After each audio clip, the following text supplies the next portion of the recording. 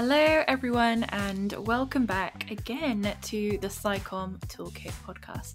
This is the show for scientists and researchers to get all the tools and inspiration they need to boost their SciComm confidence.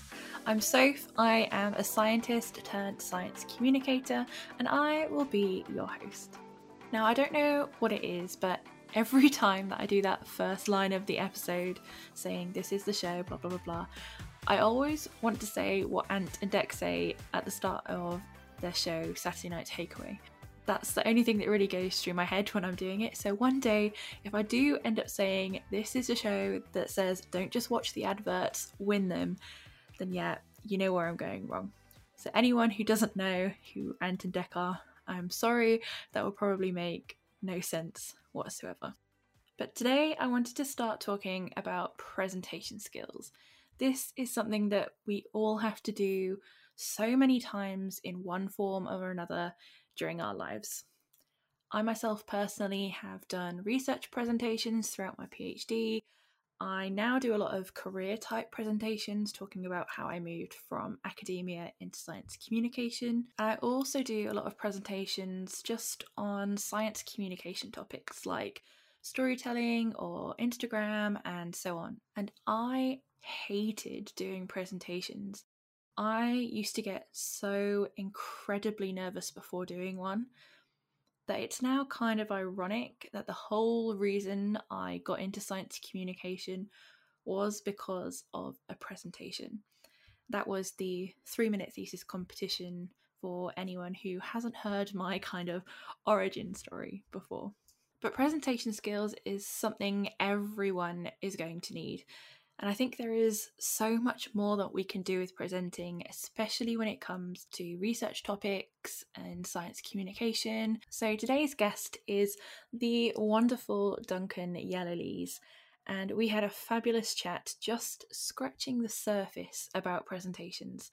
And I swear every time I do this, I get worse and worse and worse at cutting down and trimming these interviews because there is just so much that I want to put in them. Everything that all my guests have said is just magical, and it's information and advice and knowledge, expertise that I just want to share with you. So what I've done with Duncan's interview today is I have literally just cut it in half, and you'll get the other tips in a bonus episode very soon, because yeah, it was all just so good. And I know I say that every time at the start of these interview episodes, but it's just so true. There's just so much knowledge that I want to pass from my guests to you. So in today's episode, we talk about the basics, the first building blocks of presentations. We talk about using stories and characters and emotions, and also the power of a pause for presentations. There is also the best time-saving tip I have ever heard for making presentations in this episode as well. So please do stick around for all of this incredible advice. But I'm going to stop rambling on and let you hear from the man himself. So it is my pleasure to introduce you to Duncan Yellowlees.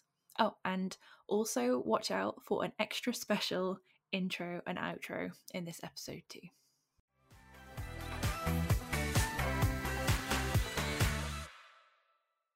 Good afternoon and welcome to the SciComm Toolkit podcast with your host Sophie Arthur and guest speaker Duncan Yellowlees. We hope you enjoy the show and do subscribe and write in and let us know how you are getting along. Amazing. There you go. You just can slightly do a weird little like that was more of a 50s American kind of hey, Yeah. we're going to have some rock and roll. Let's have a look at Buddy Holly in the charts now, kind of thing, rather than the 1920s. But it felt better. It felt better. The It felt Toolkit good. podcast. It felt right. I feel I now need like an applause, like soundtrack to go after Yes, it. but like really bad canned laughter after it. It'd be really good. Anyway, ask me some stuff. I kind of wanted this to be a little bit more stripped back, or go a little bit more back to basics, give some people introductions, tips they can start thinking of to hopefully grow their confidence up to radio voice. So the big picture question to start with and ask you is, what makes a good presentation? So what do you want your end goal to be? And I'm sure there are 1,000,001 different answers that you could give to this. Yeah. There are a million and one different answers, but actually, kind of fundamentally, they come down to the end goal needs to be decided by the speaker. Mhm. So a good presentation is one that does its job. And that's where your million and one different answers comes in, because there are a million and one different things you can try and do with a presentation, from informing people or entertaining people or educating people or inspiring people or motivating people to action, or a whole bunch of different stuff you can do, as catharsis for yourself to exercise your own demons. Whatever it is, I think the best presenters work out what the point of it is before they start, Mhm. and then you build your presentation or your talk in such a way to give you the best possible chance of achieving that. Now, because fundamentally what we're trying to do is have an impact on an audience, you can't guarantee that all audiences or everybody in the audience is going to experience the same thing, or indeed the thing you want them to experience. Mhm. So it's a bit of a kind of guessing game, but you try and stack the cards, I guess, as much in favor as possible for your point of your talk. So if you're doing an informational based presentation and you want people to learn a specific thing or go away with a specific piece of knowledge, you use techniques and structures that give the greatest chance that a greatest number of your audience is going to get that information and take it away. Similarly, if you're doing a kind of more entertainment thing, you want the greatest chance that the greatest number of your audience is going to be entertained and enjoy it. The best presentations are the ones that succeed in whatever it is they are set out to succeed. That's a sort of a non-answer, but actually that's where it all starts. And nobody can tell you what a presentation is supposed to do apart from you, the person doing the presentation. I have had moments where I ask people, what's the point of a presentation? And someone says to get credits. Oh no. Yeah, that's happened in training sessions. But also I think it's particularly in academia, which is largely where I work, working with researchers to work on their presentations and their comms. It's a really overlooked tool in that promotion, public engagement, career progression kind of thing, Mhm. because you get the chance to stand up and talk to, you go to a conference and there's 100 people in the audience. You write a paper and 5 people read it. Yeah. So the kind of reach you can get with presentations, and even more so online now, is really big. And I think part of my job is encouraging academics and researchers to see it as that opportunity and see it as a chance to do something, whether it's to promote themselves or ask for collaborations or kind of whatever they want to do, get funding or motivate people to go and read that paper. So more than 5 people read your paper.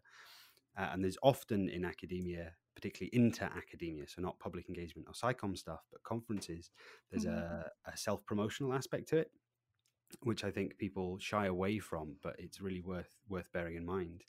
And yeah, similarly in SciComm and public engagement, it's that you've got to think about what you're trying to do with it, right? What does science? I'm sure you've covered this before. But what does science communication mean? What does public engagement mean? What are you trying to achieve? And there are a million different flavors of that, and what works for one group of people doesn't work for others. And the only way to succeed is to sit down and think about your purpose, because otherwise you get to the end and you go, well, I had a good time, but was that the point?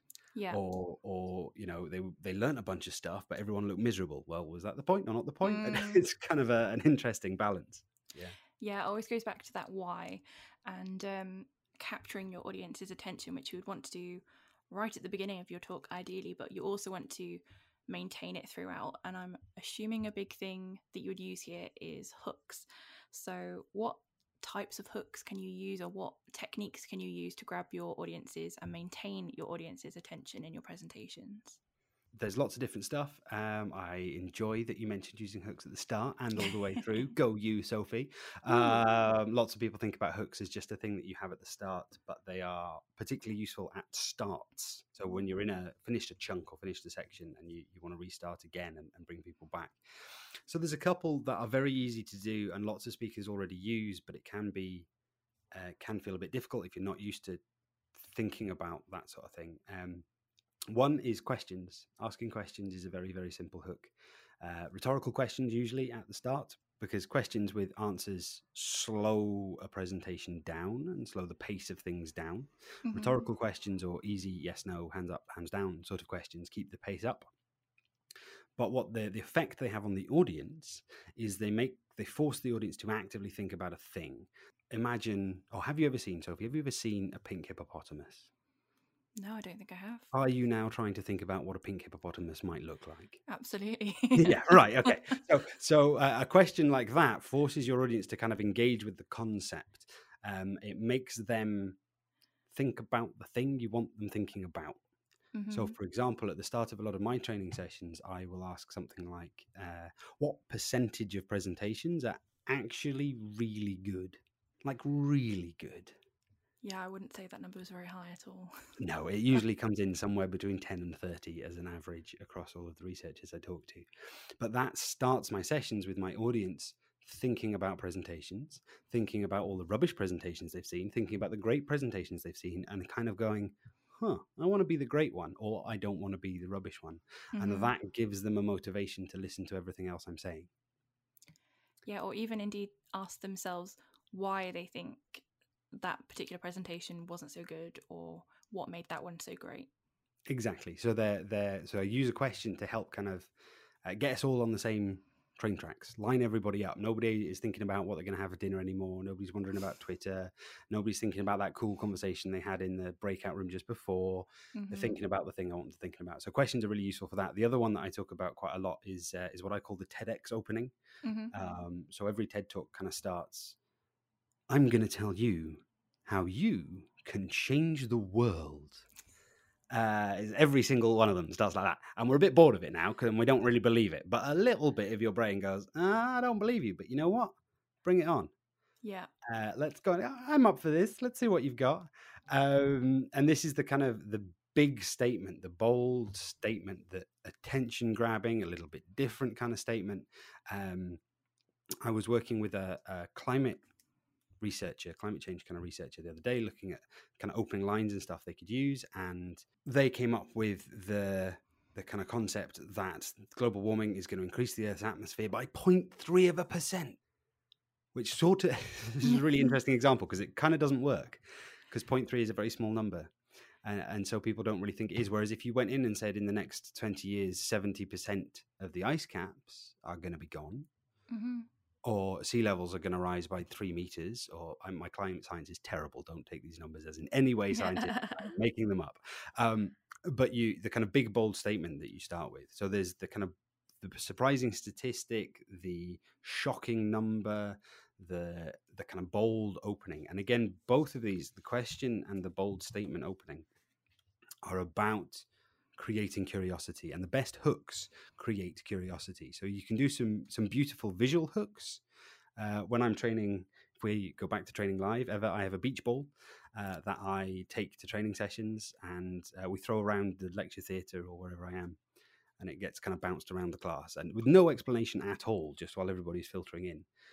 That's a hook in itself. It's a physical prop, but everyone's looking at it kind of going, what the hell is this? So what is this man doing? Yeah, what is this guy? I thought we were here for an academic training session. What is this nonsense? And as such, it creates a bit of curiosity. So those two things are two ways to get curiosity, but fundamentally what you're trying to do is get your audience to stop thinking about lunch and start thinking about, I wonder where this is going. I want to learn a little bit more. I'm intrigued. I'm curious. Maybe I'm entertained. And that kind of stuff is really useful. And one of the interesting things about hooks and openings is one of the things that absolutely doesn't create any curiosity at all is, hello, my name is Duncan. I work at this institution, and my supervisors are this person, and my research is funded by all of these people who have logos. Look at the logo. The opening that everybody does is really crap at generating curiosity. And so you've got the first minute and 30 seconds of your talk where your audience is bored. So yeah, that curiosity opening is really good. But you wanted to talk about keeping curiosity going. Yeah. So I talk a lot about storytelling in various ways and forms, and how we can steal stuff from the world of professional storytelling to use in presentations to create more engaged kind of audiences and stuff. And one of the things that stories use really well to create that ongoing curiosity, that ongoing engagement, is conflict. There's a phrase in theatre that says conflict, that's not a word, conflict equals drama. Oh. And when I used to direct on on stage. Back in my student days, I directed quite a lot of shows, and we took stuff to the Edinburgh Fringe and that kind of thing. And they've got a fantastic, fabulous book that talks about if a scene just feels dull or flat or boring on stage, it's usually because the drama is small, and that's usually because the conflict is small. And the way it describes it is character A wants something from character B, and character B does not want to give it to them. And that will create drama. And the more the characters want and don't want, the more drama there is.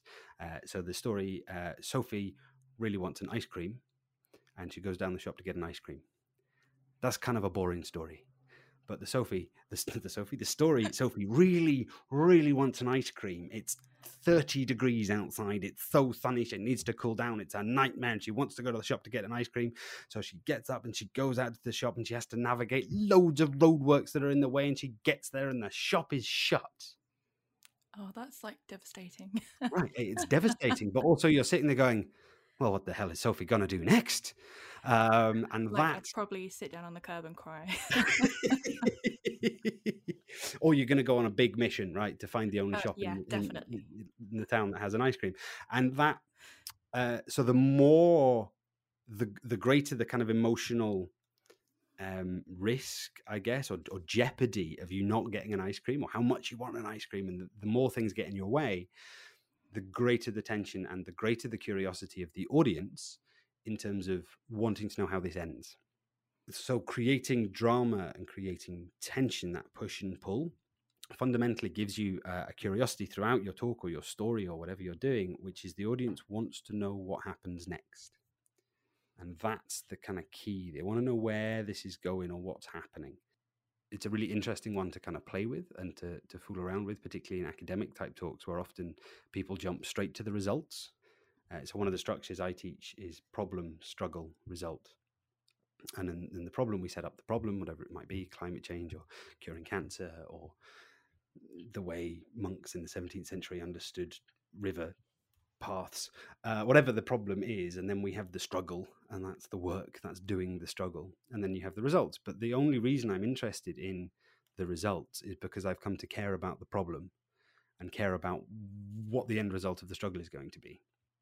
And that's one of the things people miss, is that no one cares about the results of science unless they care about the why of the science and the problem and the struggle and what's been going on. The results themselves really don't interest lots of people. And I think a lot of researchers, because the researchers do care about the results, right? Because they're in the struggle. It's the thing they care most passionately about. They forget their audience maybe doesn't quite care about the same stuff they do.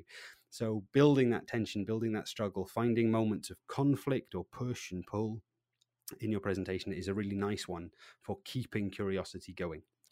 Yeah, and like this all sounds like fantastic. I feel really engaged, and like it seems really cinematic and dramatic. But if I was thinking about how I would have applied this to, say, my PhD research talks that I'm just doing as like our monthly seminars or whatever, like my results are just say, oh, I've like removed one protein and a different protein went up, and the actual big picture results of it are kind of, I don't know, 10 years down the track after a million more experiments have been done. So although I kind of know what the big picture is and we're working towards it, how can I then apply what is my very basic fundamental research, which is basically just a protein going up in like increasing its levels? How do I apply that to like the hooks? How do I connect the two? Or do we just need to revolutionize the way we do presentations in science? Well, yes, that. But also, no, you're right. Particularly with something very technical, particularly in the physical sciences, you've got some sort of like proteins going up and down, very specific, very niche, very small. And as you say, this work maybe won't have that much of an impact on its own, but it's a small cog next to another small cog next to another small cog, which means in 10 years' time, maybe we get. I was talking to somebody the other day who studies graphene, and we were talking about how you do this, and they went, yeah, and in 20 years' time and loads more research, maybe we get invisibility cloaks. Wow.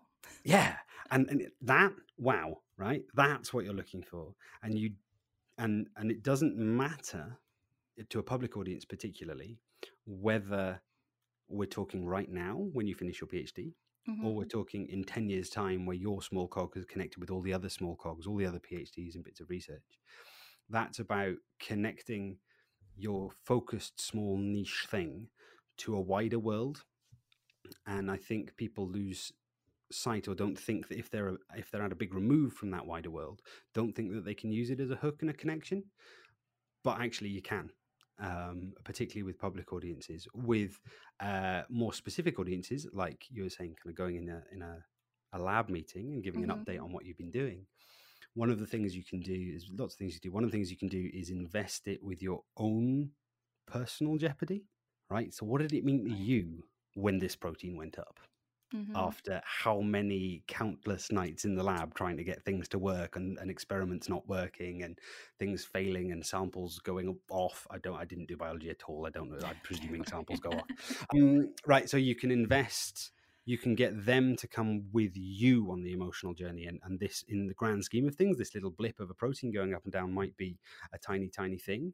But actually, in terms of how well you slept that night, it might be a huge thing. So you can invest the science with your own personal kind of journey and story and jeopardy, and come back to the lab meeting next month and get the next installment of Sophie Battles the Proteins.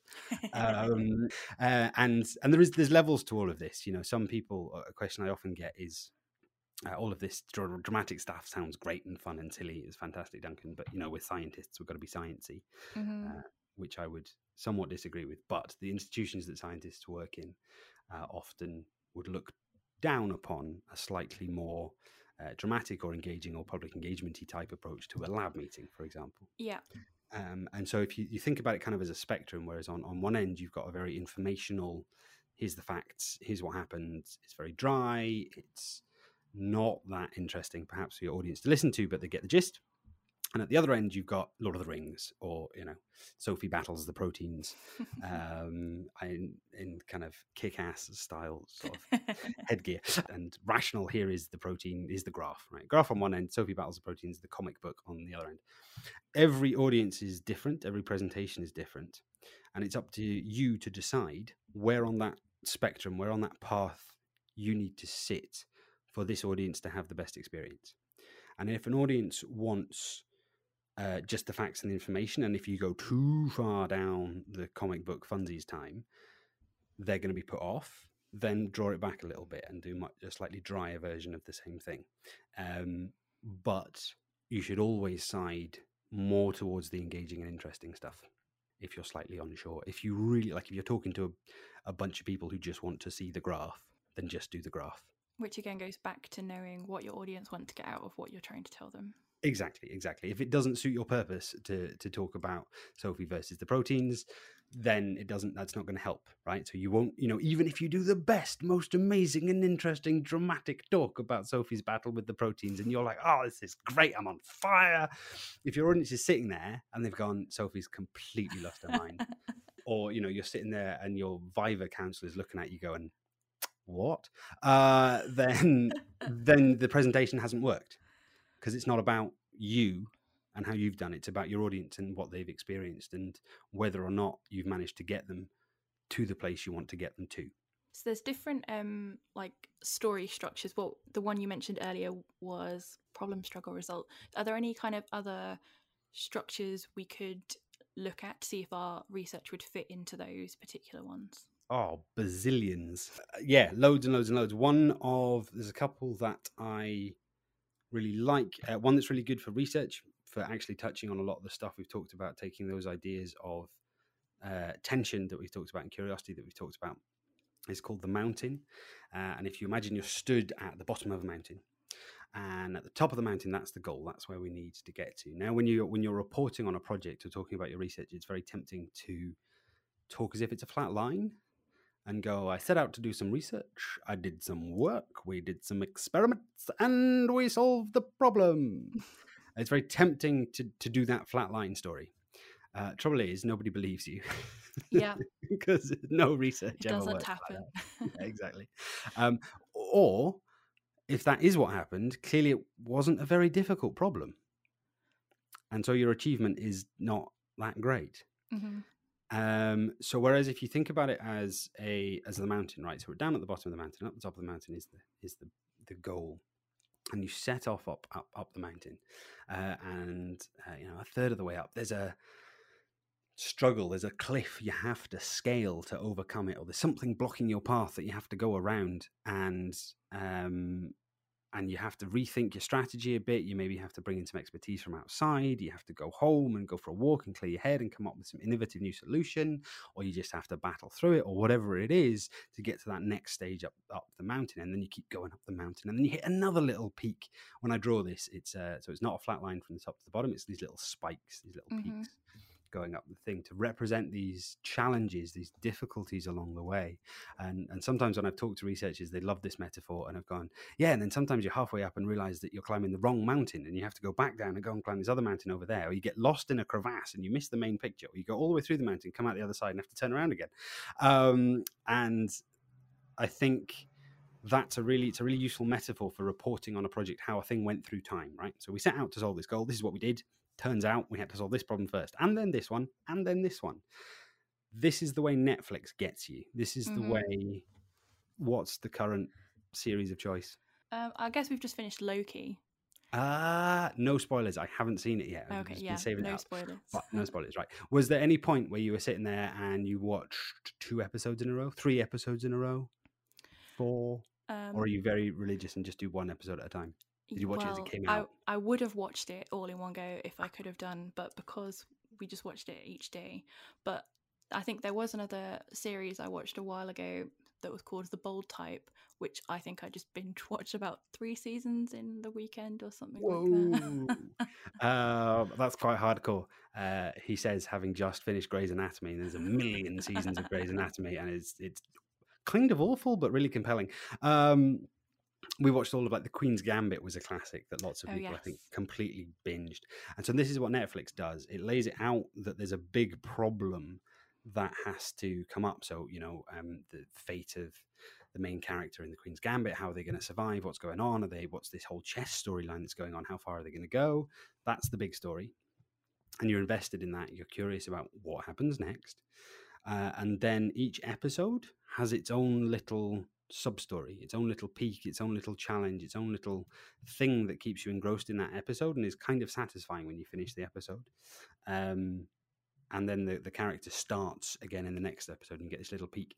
And that's how binge watching gets you, is each episode is inherently satisfying, and you keep watching because you're still invested in the big thing. Series, I found, like Vikings, we watched the first 3 seasons or something of Vikings and then got a bit bored, and the main story was still interesting and compelling, the big story, but what was happening in each episode was no longer interesting.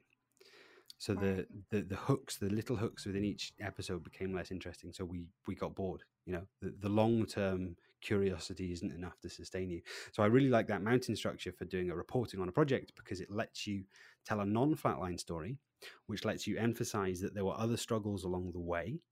So this is quite a big achievement, right? Getting all the way up to the top of this mountain, because there's been loads of stuff trying to stop you and loads of hindrances. It lets you show off how clever you've been, right? Or ingenious or humble or teamworky or whatever it is to solve these various challenges. And if you lay out the problem, right, if you're talking about it and you lay out that, describe the top of the mountain where you want to get to in such a way, or the problem you want to solve in such a way that the audience still cares about that, then they're going to be, every little setback, they're kind of like, oh no, Sophie's failed to get to the ice cream shop. Or there's roadworks in the way. How's Sophie going to get an ice cream? I don't know. There's roadworks in the way. How's Sophie going to overcome the roadworks? She leapt like a gazelle I don't know where that image came from. I definitely would not be doing that. That's not me. It's not you. Okay, cool. But so can you see what I mean? That the little peaks keep the curiosity going. So I really like that as an academic structure, and they don't have to be massive big storytellings. Once Upon a Time, Lord of the Rings, they can just be acknowledgements of the smaller challenges, and painting a little bit of those details along the way. Gives you this chance to paint a more realistic picture, show off a bit because you solved them challenges, and also make your achievement look that bit better. Yeah, I think every communicator I've spoken to on this podcast already and in the wider world, they all talk about stories and storytelling. So I think we could probably do a whole podcast itself on stories, and there's so many components to stories and such. But there's kind of 3 things that I kind of want to talk about a little bit more, and how we can use them for presenting our science. And they're Yeah, kind sure. of characters, emotions, and then pauses when you're actually talking. So how can we use those to our advantage for a research presentation? So, characters is a really great one. One of the best things that characters let you do is they are a really useful thing in helping find stories. Mm. So, one of the things that I run into with particularly science researchers is I'm just, it's my protein going up and down. Where's the story? Yeah. And there's a couple of things to do with that. And the first one is to go looking for people, or things that could be people. So you could anthropomorphize your protein Mm-hmm. going up and down, and you could talk about your protein, kind of put people stuff on your protein. And once you've done that, you kind of identify all the people, and there's you, obviously, and then there's other researchers you work with. There's people your research is going to have an impact on. Maybe there's patients if you're working in the medical thing. There's industry people. There are people in the history of your subject, people who did the research before you. Maybe there's Mm-hmm. famous people who came up with whatever it is in the history. So there's people all over the place. Science is done by people and it impacts people. And then on top of that, you've got this kind of metaphors of treating non-people things like people to get us to understand them or get us to care about them a bit more. So there's all these possible characters. You've got this big list or this big mind map of possible characters, and then go through them and think about, so my three favorite characters from traditional storytelling. There's lots, and as you said, Sophie, it's a huge topic, and if people Mm-hmm. are interested in this, go a googling, see what You'll you be can find. there a long time. Yeah, there's loads of stuff out there. So the three characters I really like and I talk about are hero. Mm-hmm. Heroes have to do something. That's what heroes do, right? Because that's what heroes do. Big Marvel fan, sorry. Thor Ragnarok being a fantastic film. Yes. But heroes have to go and achieve something, right? They need to go and do X, Y, or Z. And usually they go on some sort of a journey and they grow and change. And that's the classic hero cycle structure. But heroes have to go and do something. So you can look down your list of people and go, who here was trying to achieve something? Or what here was trying to achieve something. Again, thinking about, I've seen speakers anthropomorphize genes and things, going to do stuff, and depending on how strict you are, some science communicators don't like anthropomorphizing non-sciencey Mm-hmm. things because a protein can't want anything. They just do stuff. So Yeah. maybe you want to be careful with your language, depending what style of psychom you want to go in for. Then you've got villains, and villains are great. Villains essentially get in the way of the hero, or the other way around. The hero gets in the way of the villain doing something. So these are your two primary forces that clash, that give you conflict, that give you some sort of a tension to play with. So the hero's got to go and do something. Villains get in the way, and you can look around at your hero and go, right, this hero is trying to do something. What stuff or what people or what other things are getting in the way of this hero? And that will give you the starting nub of a story. It'll give you the starting seed of, I could tell the story about how this hero tried to go and do something, or this molecule is trying to achieve something, or the virus is trying to make it relevant to 2021, the way viruses mutate. What are they trying to achieve when they mutate? What is it evolution is prompting them to do? What is it that gets in the way of that? What's your immune system doing to combat that? You can then look at what the villain is doing and who the villains are, or what the villains are and what gets in their way, and that gives you that a mountain structure, and gives you lots of those sort of moments that you can refer to in tension and conflict, and use that to tell a story and generate curiosity. My third favorite character is the magical helper. So the magical helper does two things. They help, and they are magical. Amazing. I Never would know, have it's guessed. mind-boggling. But fundamentally, so this is Yoda and Gandalf, other folk who aren't the hero, but help the hero do whatever the hero needs to do. The genie in Aladdin, and they usually have magical powers or expert knowledge or expert skills, stuff the hero doesn't have or doesn't have yet. The wise old sages passing down their skills to the hero, but the hero has to learn to do it properly. Those kind of characters. And so essentially what you're doing is you've got this big list of people involved in your work, and you've slotted them into, do they fit in any of these character boxes? And there are lots of other characters you can go online and find.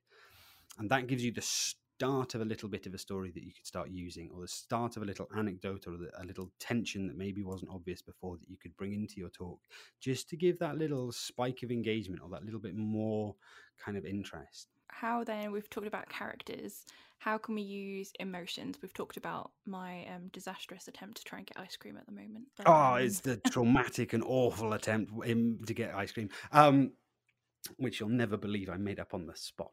Well, it seems like every day to me at the moment. I'm like, I just another tub of ice cream, please. just some more stuff. That would be great. Yeah. So emotions are one of the biggest and most powerful tools we as presenters have to use. There's lots of different ways to use them. One of the ones that I think academic speakers particularly can really benefit from learning is by bringing your emotional self to your talks. So in academia, a lot of the status quo, I guess, the habits that you're taught when you are learning academia, and particularly science, is that science is cold and distant and rational and emotionless, and the facts speak for themselves. And that may be so. That may be the case for papers where people need to completely replicate accurately your experiment so they can test your results. Not that anybody does, but that is, in theory, the point of papers. Well, it makes for great papers, but it makes for crap presentations. Your audience is more interested in human beings than they are in anything else on the planet. They don't want to see somebody on a stage or at an event who is a research robot who is literally just reeling off their paper. Yeah. Or reeling off the thing. And I've seen this before, and I think it doesn't help that in academic conferences it's called presenting your paper. And I've seen people literally read out their paper. And what happens is you get these kind of very robotic, here's the facts, here's the figures, and the audience goes, oh yes, very interesting, very good. And then we walk out, and that talk it has not really done anything or had any sort of impact. But if you bring what your audience wants to see is a human being on the stage, a human being that cares about the work and is passionate about it and gets frustrated when shit goes wrong. They want to see that you care. They want to see that you are confident and that you are interested in your subject. A reason that authenticity in communication is really valuable. You see it on Twitter an awful lot. People who are on Twitter as their authentic selves, or what seems to be their authentic selves, are do much better than people who are there obviously not being their authentic selves. Human beings connect with other human beings, and that's the thing that makes talks really, really, really powerful. So bring your emotions to your talk. Know the emotional intent behind stuff, right? Your protein went up, Sophie. Is that a good thing? Is it a bad thing? I've seen so many academic talks where they'll be like, the protein went up, and I'm sitting there going, and how am I supposed to feel about the protein going up? Tell me, give me some direction. And so you want to go through your talk and find the emotional intent behind stuff. How do you want your audience to feel at different points in time, and project that at them? If you want your audience to be happy about stuff. If you want them to take things really seriously, be serious. If you want them to be excited, be excited. If you want them to question, kind of question. And that emotional intent drives body language and vocal change and facial expression and a whole bunch of other things, which create an engaging presentation and engaging performance. And it's a slightly tricky thing to get into, particularly if you are used to the academic way of emotion has no place here, let's just be robots. But when you do start to be able to do it, you will feel much more comfortable, much more authentically you. I've had countless conversations with researchers who say that they get up at conferences and feel like they have to present in a certain way, a particularly formal way, a particularly scientific way, and that this makes them not feel like themselves. And you're never going to do a good presentation if you don't feel like yourself. Or you don't feel comfortable with what you're doing. So bringing yourself to your talks and guiding your audience through the emotions they're supposed to be feeling, right? Give them a bit of an up and down, a bit of an emotional journey here. And that is going to be a really, really good thing. So yeah, that's one way to use emotions, and there's lots of different ways from storytelling and connecting people via emotions and various other bits and pieces. But that one I really like, that emotional intent and bringing your passion, right? Nobody does a PhD or research if you don't care. It's 4 years of slog, 5 years of slog. Yeah, at least 3. So. Exactly, at least 3. It's often unrewarding. It's often relentless. The culture is messed up in many, many ways. People don't do it if they don't care. And if you bring that care and share it with an audience on a stage, your audience will engage. And then what about the power of pauses, and I suppose that's then it going into pacing and things like that. Yeah. So pauses are fabulous. Pauses, although less so online, interestingly, because if you just go quiet online, everybody thinks your microphone has stopped.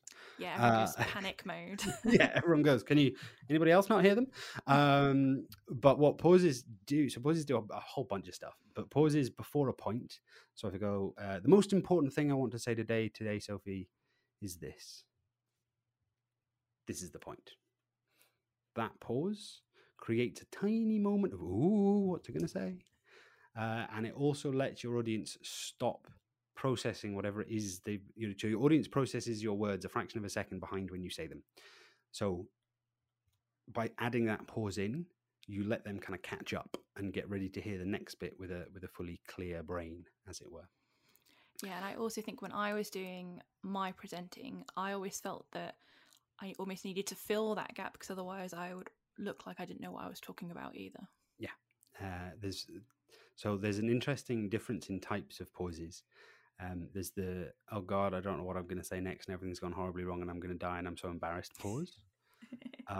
You don't want that one. Ideally not. Ideally not. But it's pretty easy to, so one of the fun things about presenting is it doesn't really matter what you're feeling. It's what the audience sees and what they think you're feeling that matters. Because it's not about you, it's about the audience. And that panicky pause isn't great, but if you can turn it into an expectant pause, this is me pausing because I deliberately wanted to pause, and I'm going to stay here until you all shut up and listen. Teachers sometimes do this as a shut up and be quiet technique, right? They just sit there looking at the class in dead silence, and very slowly everybody goes, what the hell is going on with teacher? And everybody shuts up and sits there. And you can kind of do the same thing, not for half an hour or 50 minutes or however long it takes a class of 10, year 10 to shut up, but having that expectant pause. If I want to tell you something and I bring my voice down and my pace slower, I want to make a real point about this. It's very difficult for your audience not to kind of lean in. They want to know what's going to happen next, and you've lowered your voice. You've made it slightly harder for them to hear what's going to happen next. And so they go, what's going on? What's this? Why is this focus? It's so small and so focused. I want to join in and see what this thing over here is. So it's it's playing with focus with your voice, going quiet. Go quiet and go focused rather than going quiet and panicky, which is the I don't know what I'm doing silence. Go quiet and go focused, and your audience will want to know what the focus is on.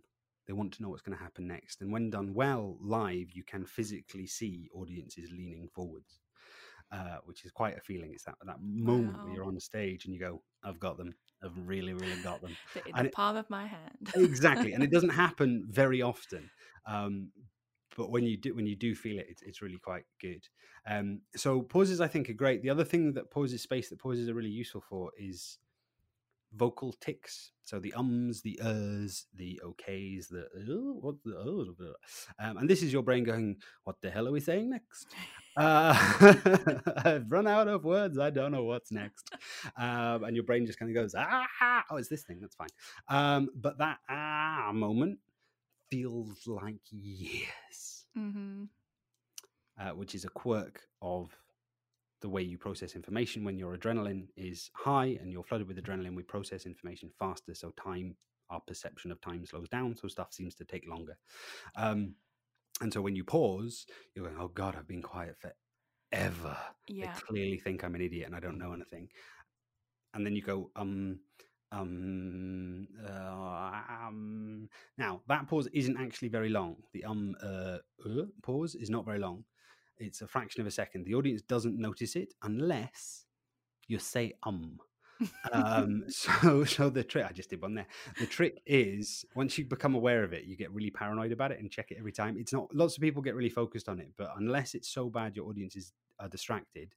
We used to play bingo in my undergraduate class, where we'd count how many times it said and see which class had the highest score. And so that's bad. Most of the time it's kind of all right, and it actually gives your speaking and your language a more natural pace and a natural cadence. So don't stress it too much. But if you do find that you're doing it a lot, the thing to practice is silence. The thing to practice is not vocalizing that mental hiccup where your brain is trying to work out what comes next. Because you will work it out, you'll be fine, and it won't last as long as you think it will. And you just take that moment to pause. So I'm being quite conscious now about not just running my mouth off, but using those pauses, those silences where perhaps instinctively I would say to gather myself. Just don't vocalize it. The next words that come out will be fine. There you go. There's one, because I've run out of it and I stopped concentrating. But yeah, so there's various uses of pauses for drawing people in, for resetting their brains before a point, and to practice not vocalizing the mental hiccups that can make you seem more nervous than perhaps you are. Yeah, I feel now very conscious about what I'm saying, and I have to try not to say now. I feel like I need to redo like every talk I've ever done with I need to just start from scratch again and do it a whole different way. Do it how Duncan says. I teach all of these techniques. I teach storytelling, I teach body language and vocal use and slide design and how not to be crap at, any of that. But fundamentally, the thing that I want people to start doing more of is thinking. Because if primarily I work with researchers, these are clever people. If they paused and stopped and thought, right, what am I trying to achieve? Who is my audience? What is the best thing to do at this point in the talk to get me closer to my goal? They would come up with all this stuff. Mm-hmm. You would go, this is my audience. This is the start. What do I need to do at the start? I need to get them interested, right? Let's do some sort of question or hook or something to get them curious and get them started. It's not, presentation skills is not rocket science for me. I think it's about pausing and taking your time and thinking from an audience perspective. What's going to make this talk work for the people in front of me and be a good experience for the people in front of me? And if you start there, a lot of the other stuff will come kind of naturally. Or come into it. And that's where all of my, working with me shortcuts that's process, because I've done all of that thinking for you and I can tell you what it is. But if you started there, you get there eventually. So I wouldn't stress too much. And I think, Sophie, you already are thinking about your audiences. So you're already going to be doing great stuff. I wouldn't worry too much. Well, fingers crossed. I'm sure anyone can tell me if I'm not anyway. I'm always open to receive feedback. So if anyone who's listened to this, if they now want to go sit down and sort of rewrite their standard slide deck that they have and rewrite the presentation a little bit, because I know I did for my PhD. I kind of had my standard slide deck and just kind of updated a couple things every time I had to do a talk. What are, say, the one or two things you would remind people to do as they sit down to rewrite that talk that they routinely give? If you're rewriting a talk that you routinely give, audience first. So double check the assumption that the talk you gave 2 weeks ago and that worked for that audience. Double check that it's going to work for this audience. And maybe it will. Maybe it'll be absolutely fine. But if it is demonstrably different, or you go, oh, actually, they don't care so much about this methodology. They care more about this thing, or this bigger picture over here is going to be more useful or interesting to them than this thing over there. So just check that assumption that every audience is going to enjoy the talk in the same way, because that's not true. And that'll give you a guide on what things need changed and what don't for this particular one coming up. The other one with the slides is the same thing. Go through the slide deck and ask yourself, what's the point of this slide? Mm-hmm. What is it doing for my audience? What is it making them think about? What information is it giving them? Is it giving them the same information I'm going to tell them, in which case it's probably a bit redundant? Is it, what's the point I'm making here? And each slide wants to have one clear focus and one clear point. One of the big advantages of very simple slides is that they're much easier to reuse. Mm-hmm. So I have incredibly simple slides with little pictures on, really. So I have a picture of a heart, and that slide gets used when I'm talking about emotional engagement, when I'm talking about emotional projection, when I'm talking about sometimes visuals and what visuals make you think of. So I can use it in a whole bunch of different places, and I just have to copy and paste it. If I've got lots of bullet points and lots of text on there, that's much more stuff to change if I want to use the slide to talk about something slightly different than I did when I first created it. Right, yeah. So very simple slides that have one point at a time. It also means then if you don't want a certain point in your slide talk, but you do want the previous point, you just move the previous slide across. You don't have to move the whole slide and then cut stuff and move things around. So having each slide make one point allows you to build a much more, what's the word? Like Lego bricks. Like you build them up, you rearrange them, and There's a word Yeah, for I it, know. I'm like trying to. not standardized, but like where you. Anyway, you build a bunch of different content blocks or bits. So I have a bit where I talk about emotional engagement. That's like 3 slides long. And if I want to put that in a talk, I just move those slides across and put them in. If I want to talk about stories, I move that across and put that in. So content blocks. If you can do that rather than doing here's one slide that has loads of different content on it, and to do some of that content, not all of it, I'd have to change the slide. If you make it simpler and move each point onto its own slide, you can rearrange and build talks much easier and much more efficiently. So that you end up with a bunch of Lego bricks, right? And you can build any talk you like out of them. And each talk is going to be different because you use a slightly different configuration of bricks. Is how I think about talks.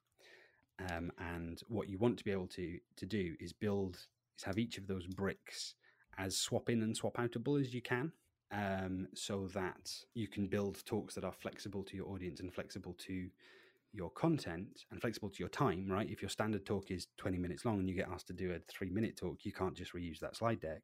Yeah. But you could reuse 2 or 3 slides from it. That will help you build your slides much more efficiently. And it's the thing that I suggest folk do is at the start of a PhD, if you go in with this idea that my goal when I'm presenting is to build a bunch of content blocks that I can interchange as I go through this talk, and every now and then you build a new block and you get better and better at telling the blocks you use regularly, right? Those become really slick and you're really good at talking about them. But each talk can still be flexible and still adjust a little bit here and there to different audiences and different contexts.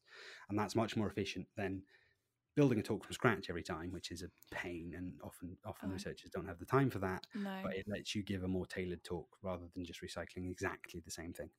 Yeah, I'm now thinking I should do that for like the psychom career type talks that I do, because I feel like I create them from scratch every time, which is not very time efficient. No, and you will do, and yet within that there'll be bits that you say almost exactly the same every time. Yeah.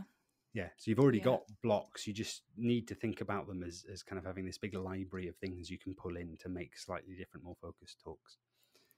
Absolutely. I think it's a useful framing for thinking about how we build presentations, and it's how I do it. My talks are fairly standardized. You know, if somebody wants to do 5 minutes on storytelling, I pick out one bit from bits that I do. Yeah, something to add to my to-do list. I think that would be really useful. So my final question is something completely different, just a little random thing that I like to ask at the end of every interview I do. It's just another little passion of mine. So the final question is, where would you recommend traveling to and exploring, and why? Ooh, good question. Where would I recommend traveling to and exploring to, and why? I'm just going to go with the first thing that popped into my head. It's always a good one. Yeah, a couple of years ago, we went on holiday to Robin Hood's Bay, which is on the northeast coast of England, in Yorkshire. It's a tiny little sort of fishing village with quite a lot of like piratey, smugglery overtones. But it's beautiful. It's stunning. When we went out of season, it was really quiet. We got a lovely little cottage. It was great. There were some lovely walks, which is stuff that I really like doing, exploring the countryside along the cliffs and things. But there was also loads of fossils in the rocks on the beach. Amazing. And we could wander along the beach and you see there's lots of ammonites and you could see them and go, oh, that's really cool. It's this and that. And we found a couple of tiny ones that had come loose and we kind of brought home. So that was a really cool place to go and explore. Nice.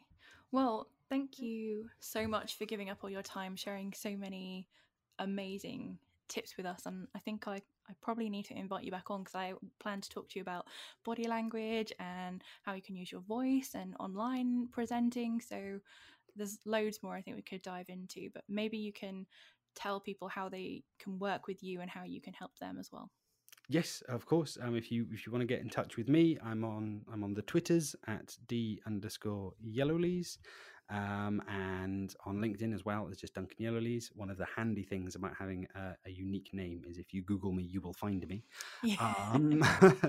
But my website is www.duncanyellowlees.com, and on there you can find information about all the sort of workshops and courses that I do. You can also get my email address and contact me that way. Do get in touch. I'm really happy to chat about any more of this sorts of stuff. And keep an eye out, because I'm in the process of building quite an exciting kind of community space for researchers to practice this stuff and meet up with other people who care about it, which is very cool. And that's in the works, hopefully coming soon. That Keep an eye on sounds that. amazing. Well, yeah, thank you so much for coming and giving up your time. And yeah, I'm probably going to be picking your brain about things for a while to come yet. So yeah, hopefully that won't be too That's all right. annoying. No, totally. Please do, Sophie. And anytime, I'm very happy to come back on and chit chat, as we have done for 2 hours. I I've know been talking at how I'm you. going to cut this down. I I have no idea. turn it into 2 podcasts. You'll be fine. But yeah, very happy to come on and chat about other bits and pieces or whatever. And if you're panicking about a presentation, drop me a message. I'll see if I can help. I'm really good at pep talks. Amazing. I need a pep talk every time I do one. So, okay, well, you've just like, I can't think of the phrase now, but yeah, you're going to Committed. meet your Hide match. myself in. My other final request is a bit of a strange one, but I never know how to wrap the end of these things up. And I feel like you gave us such an incredible introduction.